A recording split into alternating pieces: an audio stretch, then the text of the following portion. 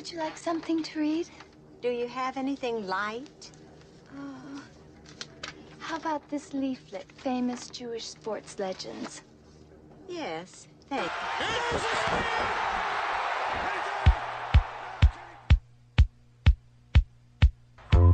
Let me tell you something. Let me tell you something.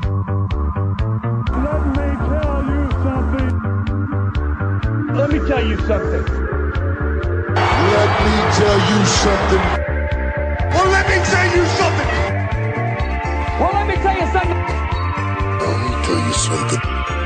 Let me tell you something. Let me tell you something. Let me tell you something. Let me tell you something, man.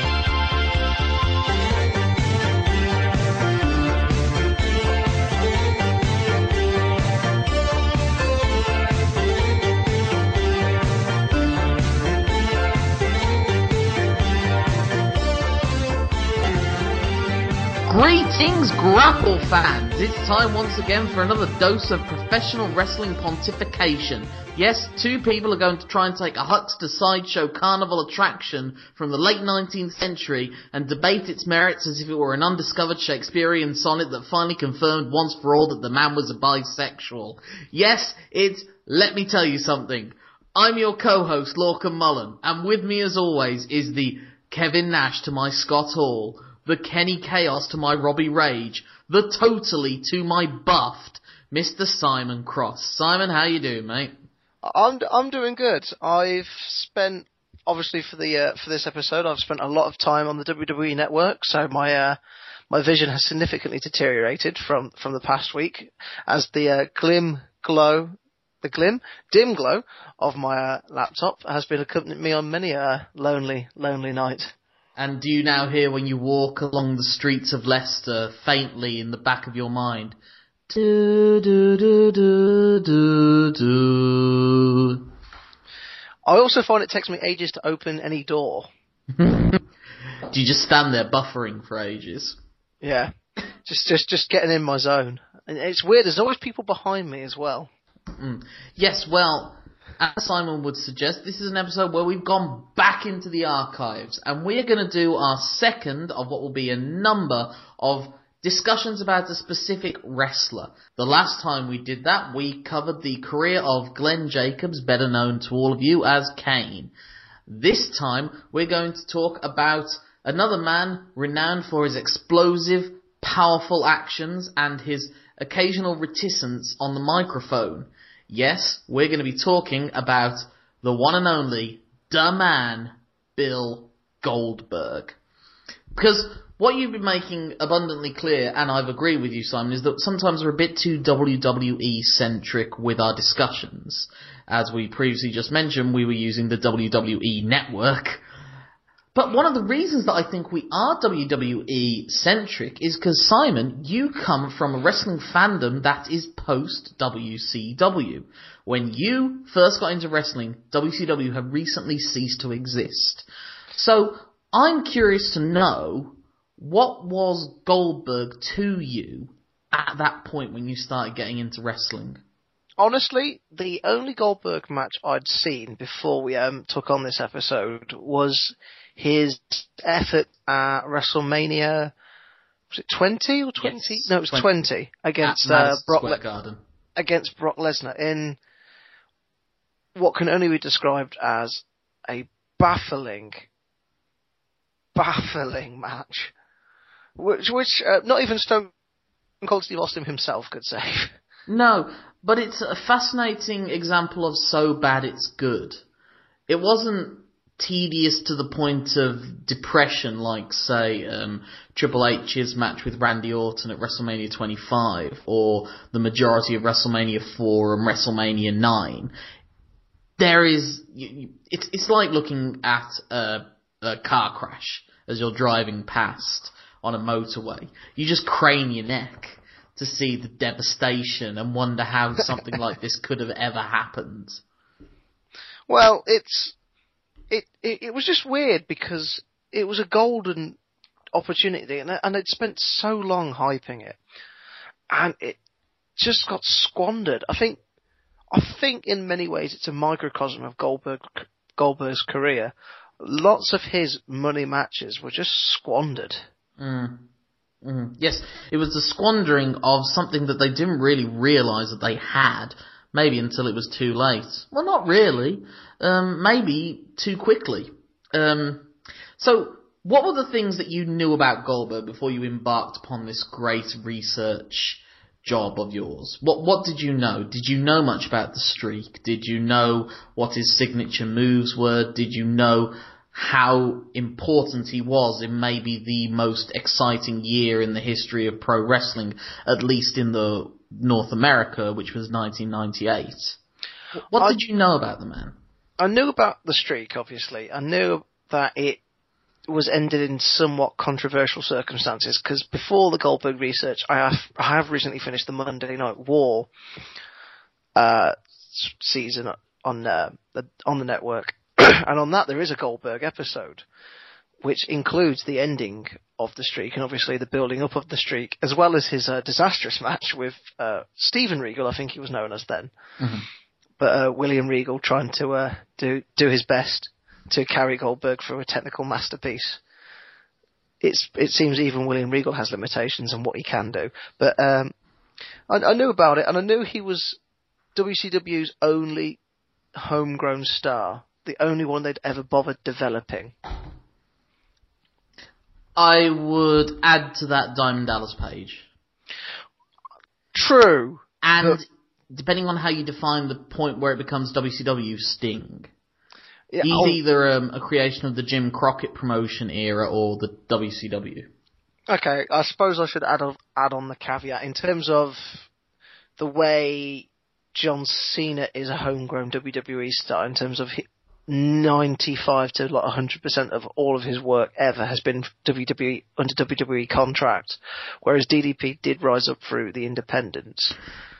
He didn't. He was actually a manager until he came to WCW, and then he reinvented himself as a wrestler there. I don't expect you to have nearly as much nerdy knowledge as I do about this, Simon. But that's the point. That's one of the points of us starting this podcast, is to have this generational gap. And as I said, you came into wrestling in 2002, so WCW had died, ECW had died, and Goldberg had stopped potentially being a full-time employee of a wrestling promotion until a year into your fandom, when he turned up on Raw the night after WrestleMania 19 and speared The Rock. And that was also WrestleMania 19 being the last ever event that Stone Cold Steve Austin wrestled. And then the day after is the day when Goldberg, perceived as his great rival in 1998 for dominating the culture of wrestling, started with the WWE and had his fairly, one would say, lackluster run with the WWE. Were you watching Raw at that time, and did you get the significance of him coming out and spearing The Rock and being in a WWE ring for the first time? I wasn't watching Raw at that time. I was mainly catching whatever I could, mainly from the library in Nuneaton, or just from when I was around at mate's house, just catching snippets. But I haven't seen that. I wasn't watching, and I didn't see that specific moment as it happened, kind of thing. So I do get the vibe, obviously. It's same of the vibe I had when Sting turned up recently at Survivor Series. So I understand it, but I wasn't fully engrossed in it, if you see what I mean. That's an interesting point, because my equivalent to that would be when Ric Flair debuted in the WWE in 1991. And I had never seen Ric Flair before. I didn't know who he was. In hindsight, I know that I saw little dolls, like play figures in shops, and they always seemed to be in the cheaper stores, and I knew Sting, but I didn't really know anyone else, and I knew Sting because he had the face paint. And then when I finally hear that Ric Flair's going to turn up and he's the guy to challenge Hulk Hogan, and I see this not particularly remarkably physiqued man with white hair, 6 foot something, and very strange bathrobes walking down the ring, it did baffle me slightly, and I struggled to see the greatness. But I do remember also seeing him wrestle a match with Tito Santana very soon after that, and him beating the crap out of Rowdy Roddy Piper in a really great angle, which saw Vince McMahon take a wooden chair to the back. And this was 1991. powder blue blazer wearing, not blue blazer, but blue jacket wearing Vince McMahon taking. So it's interesting that, and that's something that makes me wonder about the current Sting storyline. At the time that we record, it's a week or so before WrestleMania comes, and I'm just wondering that 13 days. Yeah, they're talking about Sting and the significance he had in WCW, but they always say, oh, and it died 14 years ago. So, to a 10-year-old wrestling fan, why should they care? That would be like when you got into wrestling. So you got into wrestling in 2002. That would be like them basing a whole big WrestleMania storyline about something that happened back in 1988. What would that mean to you? I mean, I never really thought about it in that way. I mean, 88 would have been, what, WrestleMania 3? WrestleMania 4 time?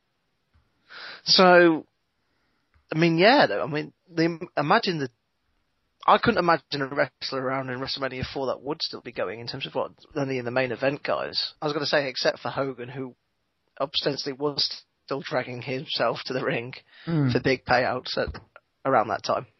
It's like someone said about how at the end of this year's Royal Rumble, we'll get back to Goldberg, but it's just that importance of the time gaps and you not really understanding the history, and maybe the history is not important to you. The Kane and the Big Show are in the Final Four at this year's Royal Rumble in 2015, and they'd also been in the Final Four at the Royal Rumble in 2000. And they said that was the equivalent if at the Royal Rumble in 2000, King Kong Bundy and Big John Studd were still key parts in the main event scene, beating up the baby faces.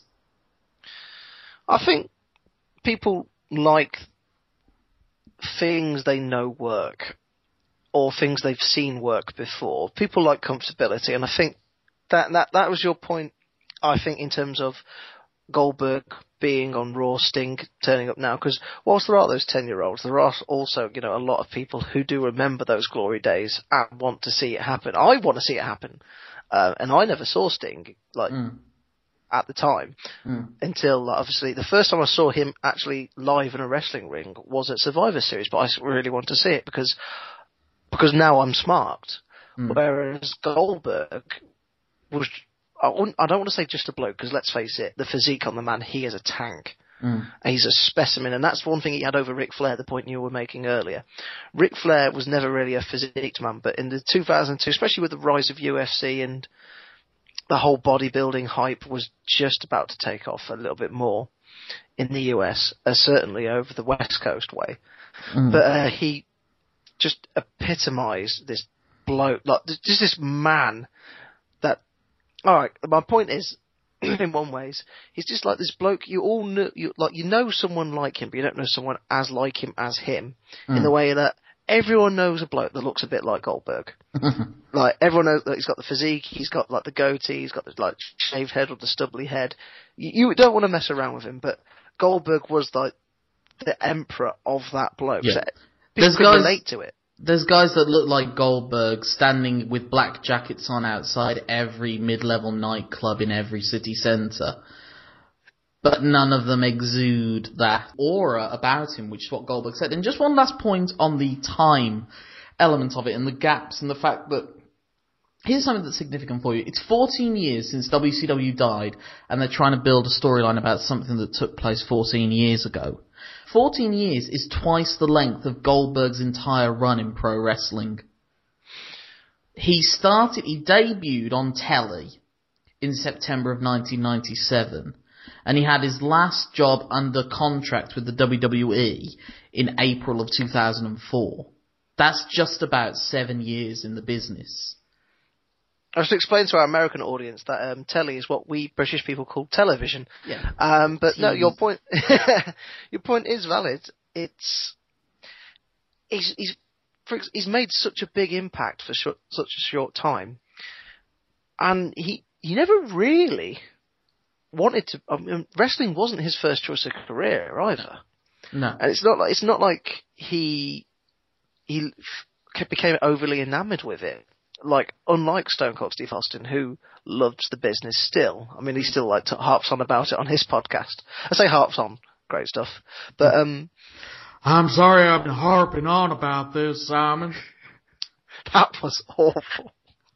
But, I think that's quite a good impression for what it is. well, I can't do Goldberg. Goldberg doesn't have a very tough voice. It's quite surprising. I can't really do that. Was that was a terrible start of an impression. But Goldberg, his first love was football, American football. And is it really his? Do you look down?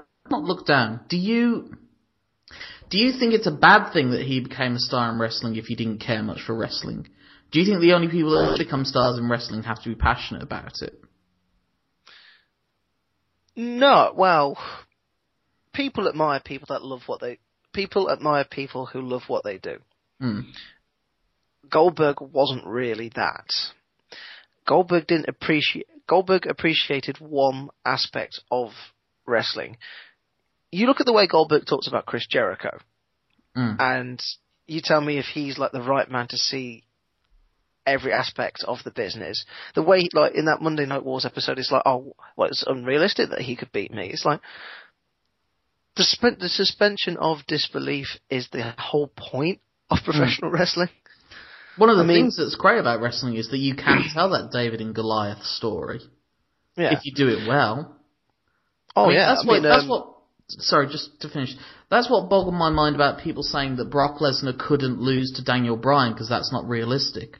Well, forgive me if I'm wrong, but isn't one of the greatest matches that Brock Lesnar's ever been a part of the one he had with Eddie Guerrero, who's pretty much the exact same height and body type as Daniel Bryan? And Eddie Guerrero was pretty convincing in his victory there. No one ended up saying, oh, well, that wasn't realistic. It told the story perfectly. Yeah, but to play devil's advocate, it wasn't like he got a clean win over Lesnar. Well, Daniel Bryan doesn't need to get a clean, 100% clean win over Lesnar either. But they can tell a great story. I mean, the point we're trying to make is that you can't, like, height and, like, weight don't really matter, especially when it comes to real life, when Chris Jericho dominated Goldberg when they came to blows in the real world. Well, he was able to neutralise him. I don't know if he dominated him, but he was able to hold him in a face lock, and he could hold him in a face lock, and Goldberg couldn't immediately get out of it. That as is the story anyway. Who knows? Who knows what would have happened if it had kept going? But what is interesting is that Goldberg, as you mentioned earlier, came in with that mixed martial arts style. And he said if you listen to his Art of Wrestling podcast with Colt Cabana, that could be a good companion piece to this podcast. And he said his concept was that he was a hybrid style, and he incorporated some of that mixed martial arts as well as what he knew from American football with the spear and everything like that. But what's interesting is that his was not... When you see the mixed martial arts influence in pro wrestling, more often it's with the submission work of Taz or Ken Shamrock or even The Undertaker, as we discussed in our previous episode with his Hell's Gate and with Taz. The influence of MMA was more towards the submission. But Goldberg came at about the same time that the Chuck Liddells of this world were the most popular UFC fighters, those explosive, hard as nails looking, again, just like a bouncer with more sophistication in how he threw his punches. Because Goldberg did occasionally try to do those mat submission moves, but by God they looked ugly. Because no one knew what they were doing in that moment. In neither he applying the hold nor the person who was supposed to take the hold. The matches I've watched, every time he's gone for this rolling leg submission, it's never worked entirely. No, it's like, obviously I was just watching him against Bret Hart at Starrcade, and he even gets the counter to the ring post figure 4 wrong. Like he's trying to like grab his leg and pull it up. I'm like, that doesn't help you in that situation. So here's an important thing to you. Do you think it's necessary for a guy in the main event to be a good wrestler? No.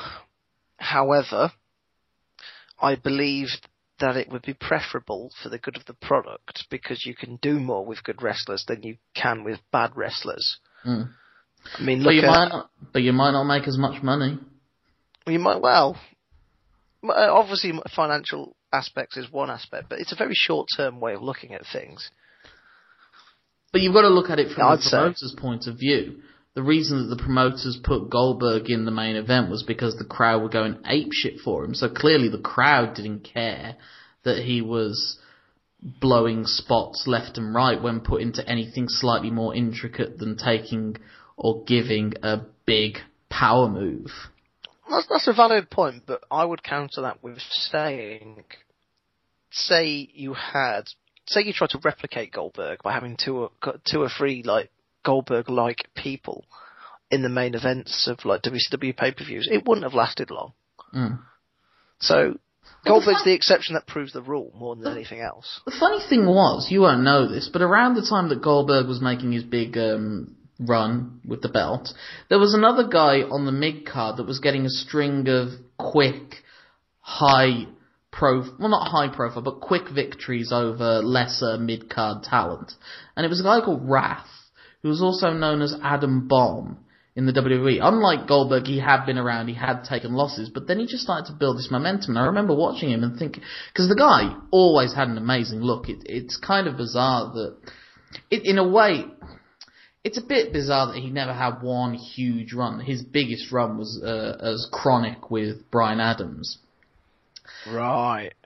Brian Clark was his name. And obviously he was terrible in the ring for the most part, but he had such an amazing look. And he was being built up. And then Kevin Nash just wiped him out just in the build-up to Starrcade to, I guess, show that he could beat mini Goldberg and now he'll take on proper Goldberg. Well, Kevin Nash he was in charge of creative around the time. We're getting close, I think, to the point that you're going to mention, because obviously you were talking about building up of wins, and Goldberg did that so famously. It's ingrained in wrestling culture. Was it 173 and 0 he got to in the end? Something like that. It was in the 170s, I know that. But that was made up to a point. I did a little research, actually. I didn't bring the spreadsheet with me, but I did just look through his history of wins on Nitro, Thunder, and Saturday nights, and pay-per-view. And it came to about 70 or so televised matches, 70 to 80, I think, when he finally did lose to Kevin Nash. But one of the interesting things about that run was, of course, the uniqueness of it was that he was starting from scratch. It wasn't that when they build up stars for the future, very often they'll be on the losing end for the first year, and it'll be like, oh, we show great promise. I remember when I first got into WCW in the early 90s, they did that very often with Marcus Bagwell, Buff Bagwell. Mm. He'd fight hard, but he'd just come up short, and keep at it, boy, because in a couple of years' time, you'll get to be a preening prick that ruins the invasion. But with Goldberg, it started off. They kept him undefeated, and they built it up and built it up and built it up.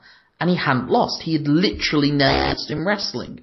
And someone who hasn't lost in wrestling is utterly unheard of. Basically, the only other person that was built up like that was Andre the Giant, but he was losing in Japan and Mexico and the like, but WWE claimed that he went undefeated for 20 years or something like that. I'd say you've missed out Samoa Joe's TNA run. Yes, but that was inspired by Goldberg. This was before, that was post Goldberg. I'm talking pre-Goldberg. You had to pay your dues, you had to earn your spurs.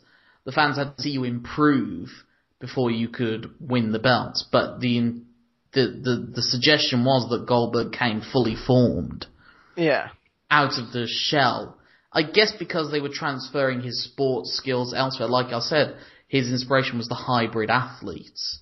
Mm. Brock Lesnar was the hybrid athlete in the UFC, in that he came in straight away and he didn't have to build up wins, really. He won the heavyweight title in his fourth ever fight.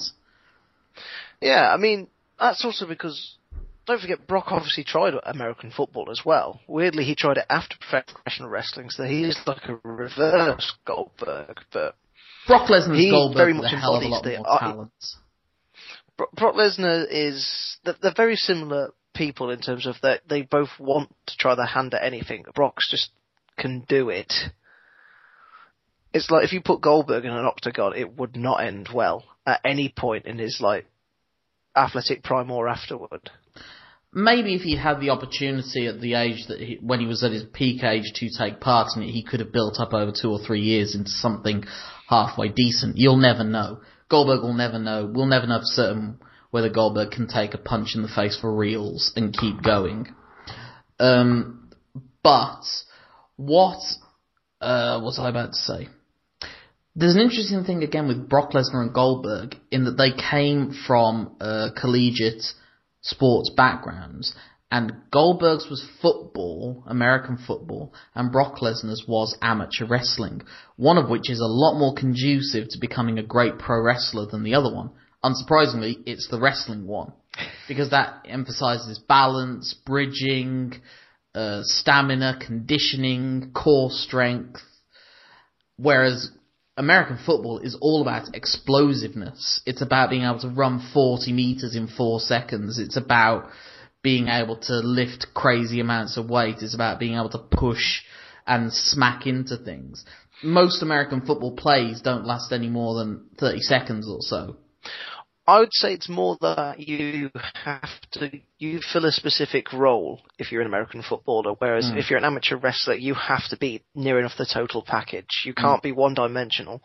Not saying that American footballers are one-dimensional, but they are role-defined, whereas amateur wrestlers aren't so much.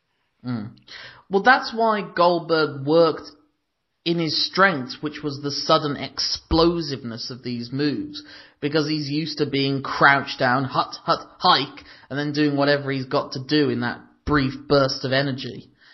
Be that hitting someone with a spear, or nailing them with a kick, or whatever else high impact move he had to do, or lifting them off the ground and then turning it into a power slam. I'll tell you what about Goldberg's spear. And this is obviously me just watching a few Goldberg matches. Compared to those who have the spear or even the gore as a finisher, the way he builds it up, it's the least animated yet the most compelling. Yes, Edge would obviously be holding the middle rope, like bouncing up and down, measuring. Roman Reigns is, with a big roar of his. Rhino sets up for the gore in quite an aggressive manner, but Goldberg just measures. It's like watching a guided missile system lock on. I was never a huge fan of Edge's spear. Rhino's gore was okay, and Roman Reigns' spear is a pretty good one, but it's none of them compared to Goldberg, because Goldberg he would take the legs from under them, I think. He would lift them up in when he was so he'd take the full force, and he clearly didn't much care for the safety of his opponents. Whereas Edge's spear seemed catered to not hurt either of them that much, which is very admirable professionally, but maybe not as spectacular visually. That and Edge wasn't really heavy enough for the spear. Yeah, it never really mattered. Like a lanky guy hitting you with a spear just didn't seem as deadly as a man who seemed to have 5 lots of shoulders on top of his shoulders. But again, to get back to the American football, because I've never really been a huge fan of American football, because I can watch it in highlights, but over an extended period of time, it's not very entertaining to me because there's lots of lulls. That's kind of like a Goldberg match. It's great as a highlights package, but if you have to watch it for more than 10 minutes, you can get very bored very quickly. It is my experience. Most Goldberg matches were highlight packages near enough. Exactly, when he was at his best, when he was at his most popular, when they were accentuating his strengths, that was when he'd go out there and just knock Jerry Flynn or Rocco Rock or Glacier on their ass. Just absolutely obliterate them. Fans love a badass, especially in the late 90s. That was especially when the other side had its own badass in Stone Cold Steve Austin. Everyone wants to be cool. Stone Cold's cool, the NWO's cool, The Rock's cool, Mick Foley's anti-cool, which is what makes him cool in his own way. He's hipster cool in many ways. Yes, very much so. He even had the beard to prove it. But Goldberg was cool in that American football. Wait, you've got to look at the fan base of WCW in particular. It was Southern. It was very often college-aged fans and Southerners who like their smash mouth, hard hitting football. And Goldberg was played for the Atlanta Falcons. You couldn't get more WCW. A guy who went to college in Georgia, played for the Atlanta Falcons, and then went to the WCW power plant and came out there. None more WCW and Atlanta, Georgia than that.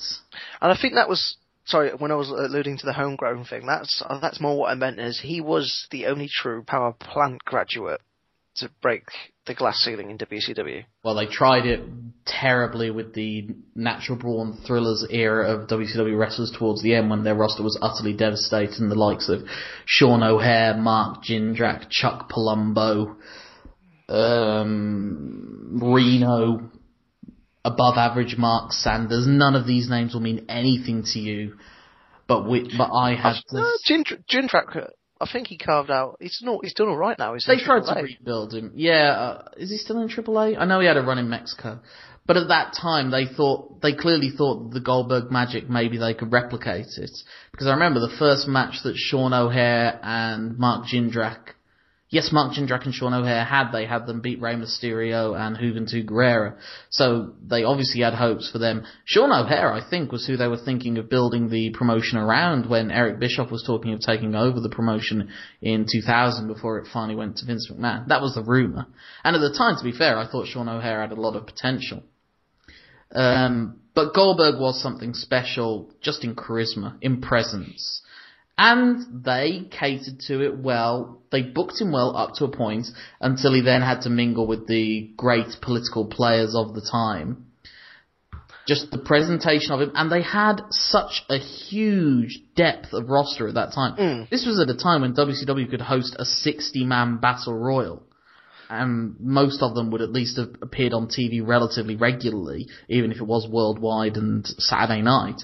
They still had a roster that was basically 60 deep, at least, and they could feed Goldberg body after body after body, and it wasn't just local schlubs, it was Jerry Flynn, it was one of Raven's flock, it was Glacier, it was Mortis, it was the Barbarian. It was Hugh Morris, famously, in his first match. So it gave him something bordering on legitimacy. It's like beating who's that guy? It's like beating Dan Hardy in the UFC or something like that. To bring you back a little bit there, you were right in terms of they fed him well because they had the strength and depth that came with Ted Turner's checkbook to feed him well. But I feel I must talk about this. The ending of his streak, it was... I don't know who came up with that finish. I get that you had to legitimise him losing in some way that might have been a little bit controversial, but to hit him with an obviously fake taser to do it, it just seemed a bit... Well, that's as stupid as any finish involving... Oh, sorry, spoiler alert. WWE. Sorry. People know. You don't need to spoiler alert anything on this show. So, at least not something that happened back in 1998. Yeah, they pulled the trigger on that. It's so funny because they pulled the trigger too early on Goldberg winning the title, and they pulled the trigger way too early on him losing the title. He lost the title at the event he should have won the title, if you ask me, at Starrcade 98. Oh yeah, because obviously Starrcade's their equivalent of WrestleMania, so... Yeah, although I think they never really liked the fact that it was in December. I think they always saw that as a poor month to put on a big pay-per-view, but it was the tradition at the time. Because they did load up other pay-per-views with big matches. I mean, have you looked at the Halloween Havoc 98 card? It was a ridiculously stacked card, that one. It had Hogan against The Warrior, Scott Hall against Kevin Nash, Bret Hart against Sting, and the main event of Goldberg against Diamond Dallas Page. Oh, that was the one that overran. I have seen the Diamond Yes. Dallas Page Goldberg match, which is one of Goldberg's more entertaining efforts, I must I think say. one of the reasons for that being that Diamond Dallas Page was noted for his fastidiousness, that every move was laid out ahead of time and thought over and poured over, whereas someone like Kevin Nash expects you to call it in the ring, and that was either a sign of his laziness or his old school traditional ways of doing it. And I think because Diamond Dallas Page could hold Goldberg's hand and guide him through it and tell the story really well, again, telling that David and Goliath story, really, even though they were of similar heights, there was that difference of Diamond Dallas Page being the normal man and Goldberg being the Superman. I don't know. I mean, I don't know if I've misread the psychology. I mean, that was obviously there was a David versus Goliath element, but I more saw it as finally two good, clean guys going for the title, because I think at that point the NWO cheating was starting to grate a little bit on some segments of the crowd in WCW. They definitely played that up, especially at the end when they shook hands and they said he didn't try to set him on fire like Hogan had tried to do to the Warrior earlier on, or there wasn't the NWO infighting.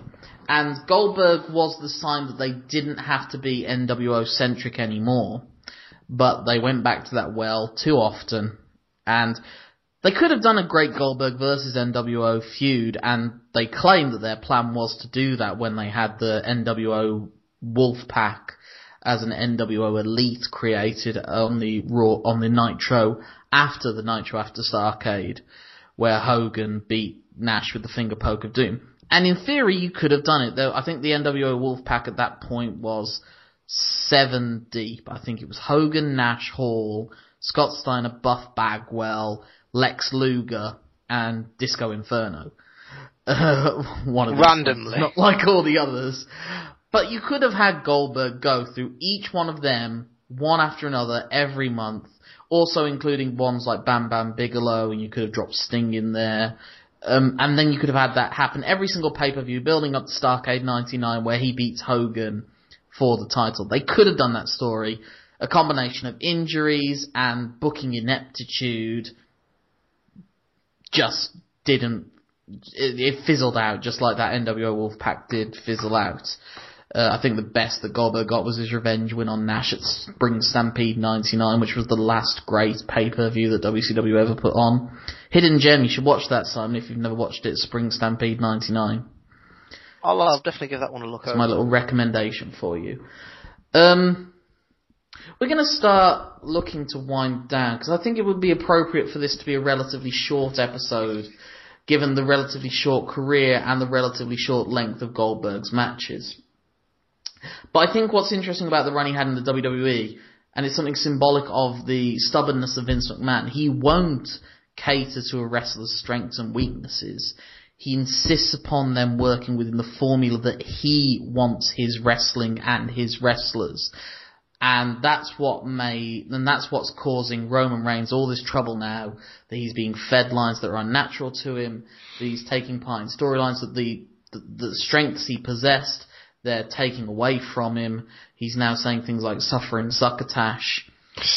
And similarly, when Goldberg came to the WWE, they had Goldust put a gold wig on him. They had him wrestle long matches. They had him take part in back and forths on the microphone. That wasn't Goldberg's strengths. But they have their set rigid formula that the likes of Triple H and Shawn Michaels and John Cena can work to, and if they can work to them, then everyone else should have to work to them, is the WWE's line of thinking. And that's what Roman Reigns has to learn if he's going to be their guy. He has to learn how to make a 20-minute promo. And Roman Reigns is not designed for a 20-minute promo, and neither was Goldberg. They have started protecting Roman recently in the last couple of weeks. Mainly by letting Heyman do the bulk of the talking in that feud, which is the right decision, like when both the other parties are Brock Lesnar and Roman Reigns. But and they have started to protect him. But you're right, if he is to be a major main event player, he is going to have to step out of the shadows that he's cast himself, the corner he's put himself into, rather. Well, not put himself into, the corner he's in. Vince McMahon would never have given Goldberg the push that he got in WCW, whether it would have made him money or not, because he's stubborn. Because it's WCW's creation. And because that is the theory as well. What other things is there to point out? I think some people would... I was wondering if you think I had ill feeling towards Goldberg because he was the man that retired Bret Hart. But to me, Bret Hart's retirement was just death by 1,000 cuts, and the concussion was just the last one. to mix your metaphors, that was just the straw that broke the camel's back. But the camel's back was in terrible disrepair to begin with. There are already 3 slipped discs within the back. We could do a whole thing on. I imagine with you being such a fan, we will do a Bret Hart episode. But for me, Bret Hart's story ends after Montreal. I don't really count this WCW thing as a thing that happened. It ends after Montreal. It really ends after Owen Hart's death. But let's not get into that. Let's look at the positives. Goldberg was freaking awesome in his time. The entrance, the music, the look, the yelling, the inhaling the smoke from the sparklers and then it looking like he can breathe fire. His spear, his jackhammer, he turned a suplex into a power slam into one of the coolest looking moves in wrestling. You can take the simple and still make it look effective if you're just as strong and freakishly athletic as he was. And let's face it, I don't think anyone before him had made the spear a finisher. He has to be the man credited for that, making it a legit finisher. That's true. So many people have used. I hadn't heard of it as a notion, as a thing until they started. I mean, I was aware of the tackle. Look, I'd done rugby at school. I knew what that was. I didn't know of it as the spear. But and it's the one move that most non-wrestling fans will go to as like if they're mucking about with you, or like, you know, it's the one finisher they all know still. Simple yet effective. I'm just wondering, like, do you know, like how, like I wish I could have seen Punk in its time in the 70s. I wish I could have been there somehow. I wish I could have seen the Beatles live. I wish I could have seen England win the World Cup. I wish I could have seen Aston Villa win the European Cup. Is Goldberg, of the things you wish you could have seen as a fan, not knowing what was going to happen, does Goldberg rank pretty high there? Looking back at it? It's one thing I'd like to... The whole era, those 2-3 years... If I could watch those as a fresh-eyed fan, I would. It would be heavenly. But not to say that I don't enjoy watching some of the stuff I watch now. I think technically the wrestling has got a lot crisper since 2000, and I think the athleticism has improved, especially since steroids seem to have fallen by the wayside for the most part in professional wrestling in North America, which is good news. But I do miss. Do you envy my generation? I do sometimes, but sometimes I see the stuff you had to watch to get to there, and I'm glad I got to skip that bit. So it levels out. You didn't have to see Duke the Dumpster Drosy either, or the Gobbledygooker. No, you didn't have to see the Gobbledygooker. No one had to see the Gobbledygook. That is interesting. I think we'll talk about that more reflective of the Attitude Era. Are there any final thoughts you want to make about Goldberg before we get into the Mount Rushmore discussion? I think what you mentioned earlier is very good in terms of, for people who want to see what Roman Reigns could and should look like, and maybe what the tools he'll have to use to succeed, look no further than Bill Goldberg, because let's face it, Roman Reigns, former Canadian Football League player, wrestling wasn't his immediate first choice, a la Goldberg. Spear is his finisher, a la Goldberg. Different, dominant first year, a la Goldberg. Different formats of a dominant first year, but nevertheless, all the hallmarks are there in terms of their career path so far. Big guy, but not a monster. I don't know, I think Goldberg was a little bit more monster-esque than Roman. But he was he was 6'3", 6'4", so he could theoretically go nose to nose with a Chris Jericho, even though he disputed it. And they did end up having a match of Bad Blood that seemed relatively realistic to me, as far as... also, just one last significant thing about Goldberg, and I know we've probably made a joke of it at the start, he was Jewish. And in America, that was very significant, because the idea of a Jewish athlete, especially a Jewish guy looking like that, was not a common perception. You know, when Family Guy did their version of a Jewish person, they never draw them like Goldberg. No. When South Park do Jewish people, they never draw them like Goldberg. When what's his face? Who's the Jewish comedian? I mean, I know there's many.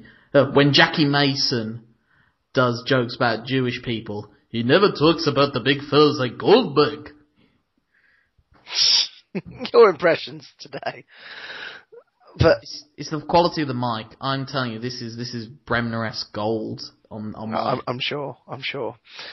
But more to the point, I think Goldberg is an interesting case study for how to get a very limited worker over.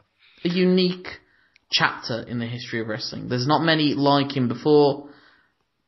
Maybe the Magnum TAs of this world, but not many like him before and not many like him since. Except for maybe not many like him again.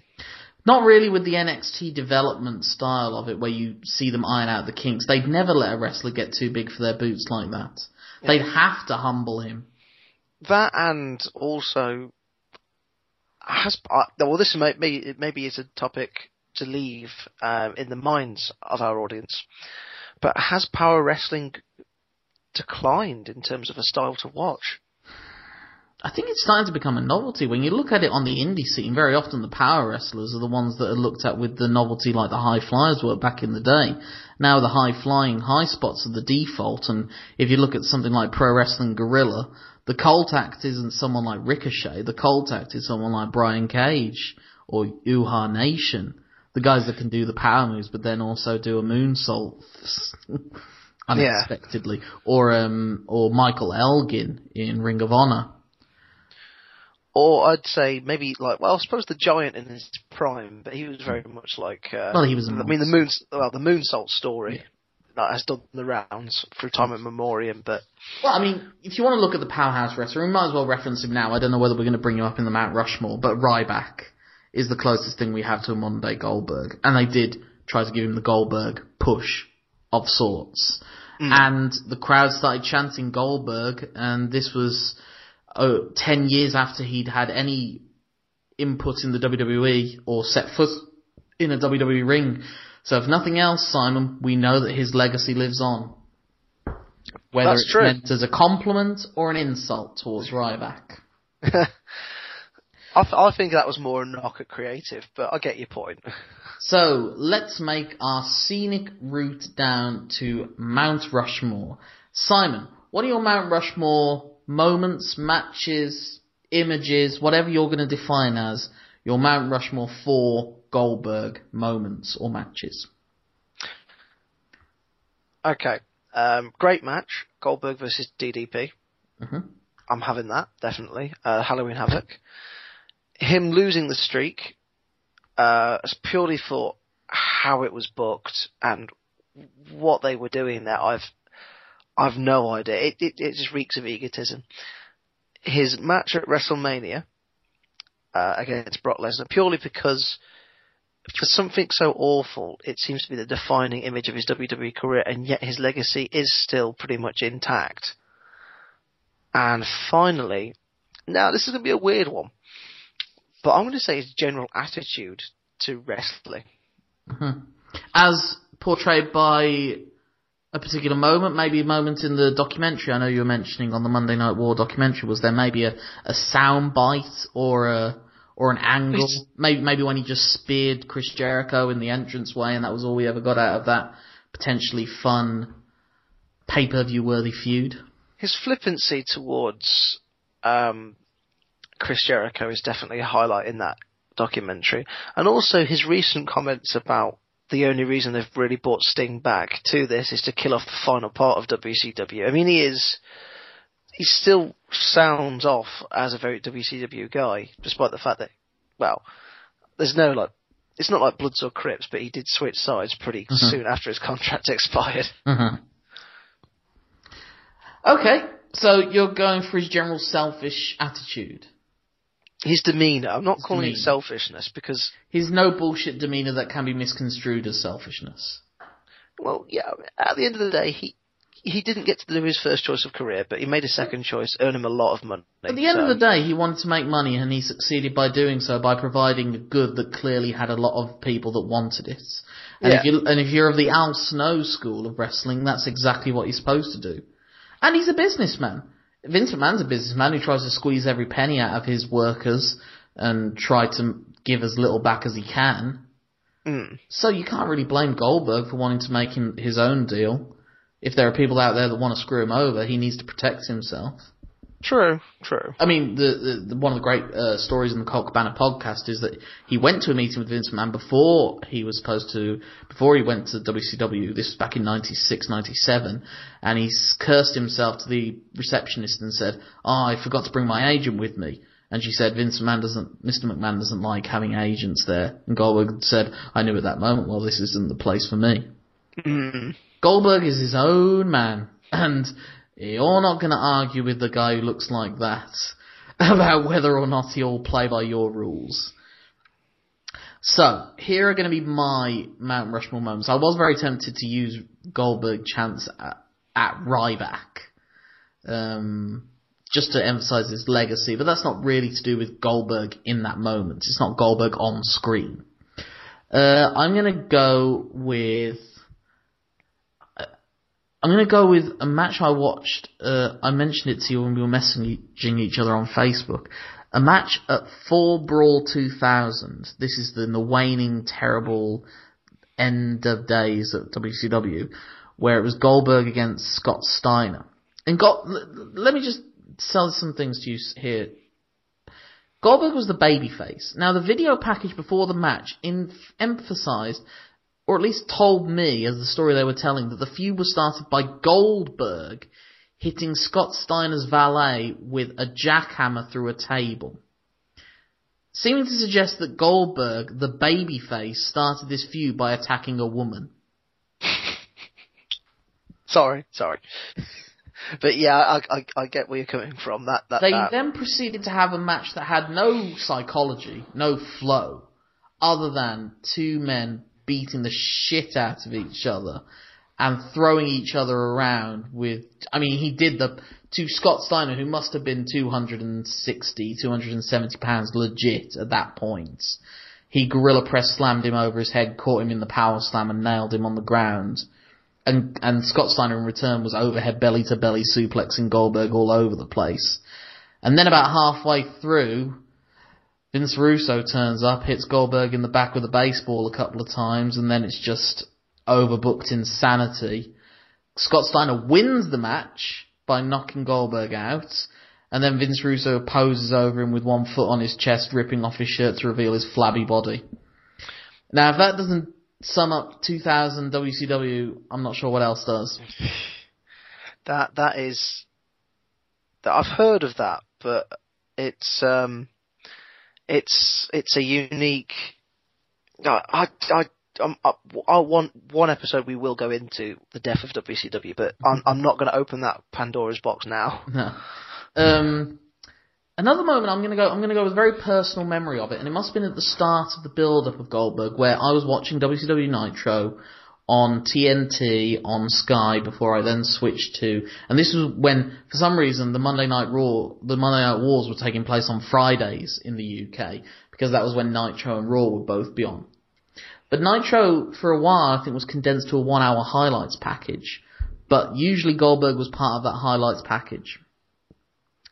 And it was pretty cool just watching this guy that you didn't know anything about and every episode, he seemed to do something new. He seemed to do something different, and he took on someone different. He took on a powerhouse, then he took on a kung fu guy, then he took on one of the Public Enemy who brought a table to the ring and he speared him through a table. And then he would take on a more established wrestler, then he'd take on the Flock and he'd have to fight off 5 people all at once. And he had this one match with Glacier, and I think Glacier was the guy who wrestled the most at that early stage. And Glacier went to do like a leg sweep on him, and Goldberg just did a handspring out of nowhere. He just flipped over on his hands. Incredible feat of athleticism for a guy his size and his agility. And of course he was a man that also had flaws within his athleticism, as was portrayed by Steven Regal. He couldn't do a spinning heel kick to save his life, and yet he insists on doing that occasionally. And it was that one moment, just those little moments. Again, he was like a highlights reel. That one little thing just made my jaw drop. It was like, what can't this guy do? He could probably do a 450 splash off the second rope if he wanted to. Oh, God. And it was this exciting new thing that you hadn't seen before, and that was just a little moment that just, I remember in that, just blowing my mind. It was an exciting, again, just one of those things that would just remind you how exciting it was to watch wrestling back in 1998. I'm going to go with a moment from his WWE run, and that is his, what could have been his finest moment, but also a sign of how it was never going to work with the WWE. It was his appearance at the Elimination Chamber match at SummerSlam 2003. As he made his entrance, and he did his big build-up, kicking in the air and punching everything, he tripped over himself. But then, in quick succession, he wiped out Randy Orton, Shawn Michaels, and Chris Jericho in just a few minutes, flat. Wiped them all out, and they all were bumping like madmen for him. And the crowd was going apeshit. And then Triple H came in, hit him with a sledgehammer, won the match. You hate the sledgehammer, don't you? It's so fucking stupid. But it summed up how it just was never going to work for Goldberg in WWE. Because he'd have just little moments of bad luck, and there were guys in there that just had the ear of the boss that he didn't. And he didn't care enough either, I suppose. And my final Mount Rushmore moment, we are going to be in agreement. There's not going to be any debate going on here. It is his match with Diamond Dallas Page at Halloween Havoc 98. Oh, it is beautiful. DDP got as close to a great match out of him as it was possible to have. And also, it was a relatively short match. It was only about 12 minutes. So I remember there was this moment that Kevin Nash was trying to justify all the things that were bad about Goldberg, and it was like, oh, we couldn't get 20 out of him with a hot shower. It's such a bullshit excuse. The main event does not have to be 25 minutes, 20 minutes long. You would go by the strengths of a person. And Goldberg, the longest the Goldberg match should be is about 10 to 12 minutes. And the match he had with DDP was about 12 minutes, and it was 12 minutes of good, great action within the limitations of both performers, and it told a good story, and they both did their job. And especially after the car crash that had been Hogan versus Warrior that had literally just taken place before then, and caused the show to overrun, and caused loads of people to miss that match. I mean, one great example, and I know I keep going back to it recently, but UFC has conclusively proven that you do not need half an hour main events to get great pay-per-view buys. Although it is stagnating slightly recently. Slightly. But cater to your strengths. I think that is...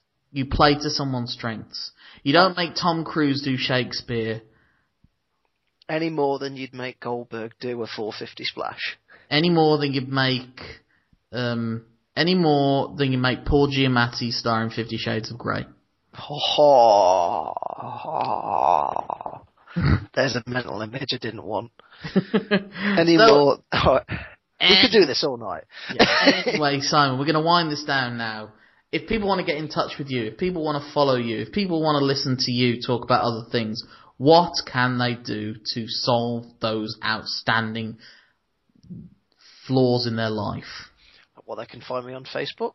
They can follow me on Twitter at SimonCross3, because I am the third ever Simon Cross, and that has been conclusively proven. Or they could either yell at me in the street, or they could hear my ramblings about football with Sir Thomas of Patrick on Mid-Table Crisis. How do our good women and men folk get in touch with yourself? Well, specifically the women can look me up on Tinder.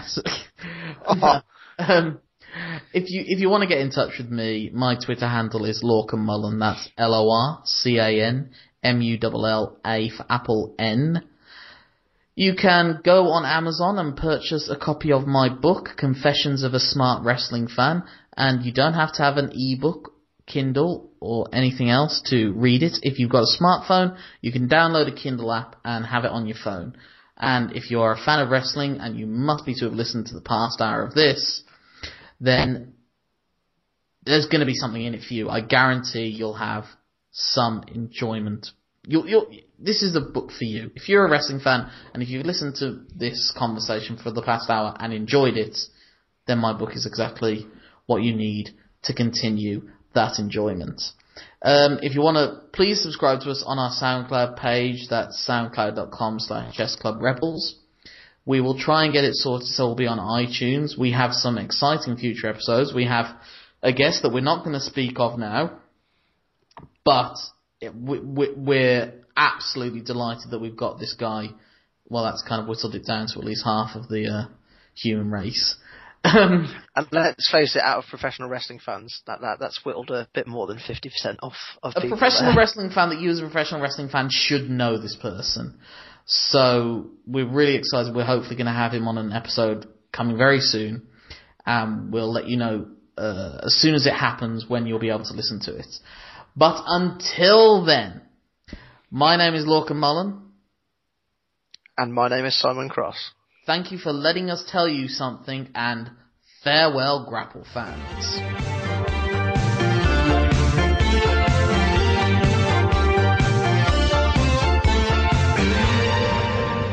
Although I could be the Shadow Goldberg. That's a whole other story. Oh, wow. That's the truth. You know what? That will live. You will. You could be the biggest fucking jobber ever in the business, and that will live. That's my in legacy. Infamy. Oh, man, it's a long story, but it was like we got in an argument because we'd had a lot of problems in WCW, and he basically just put his hand on my throat and went, "Rah!" And, I'm not a tough guy, but when you put your hand on someone's throat, you better be ready to go for it all the way. Right. And, You better not be kidding around. Yeah, and he apparently was, and I wasn't, so we just kind of got in a little bit of an altercation, and I took him to the ground, and I put him in a front face lock, just thinking I'm going to... So the front face lock thing was, I said I'm going to hold on as long as I can until he gets up and kills me, but he never got up, and I just kept squeezing it in because when the martial arts, I scissor-legged him just to see what would happen, right. And then I was like, come on, Mr. Martial Arts, mixed martial, come on, tough guy. Then he stood up, and then I took him down and rolled him over again. I'm like, that's 2 times. I got you down twice, so brother. hold on. Not only are you doing, you're cutting a promo on the deal. The whole time. Oh! The whole time. Then they pulled us apart, and then it was one of those deals where my friends were holding my hands behind my back,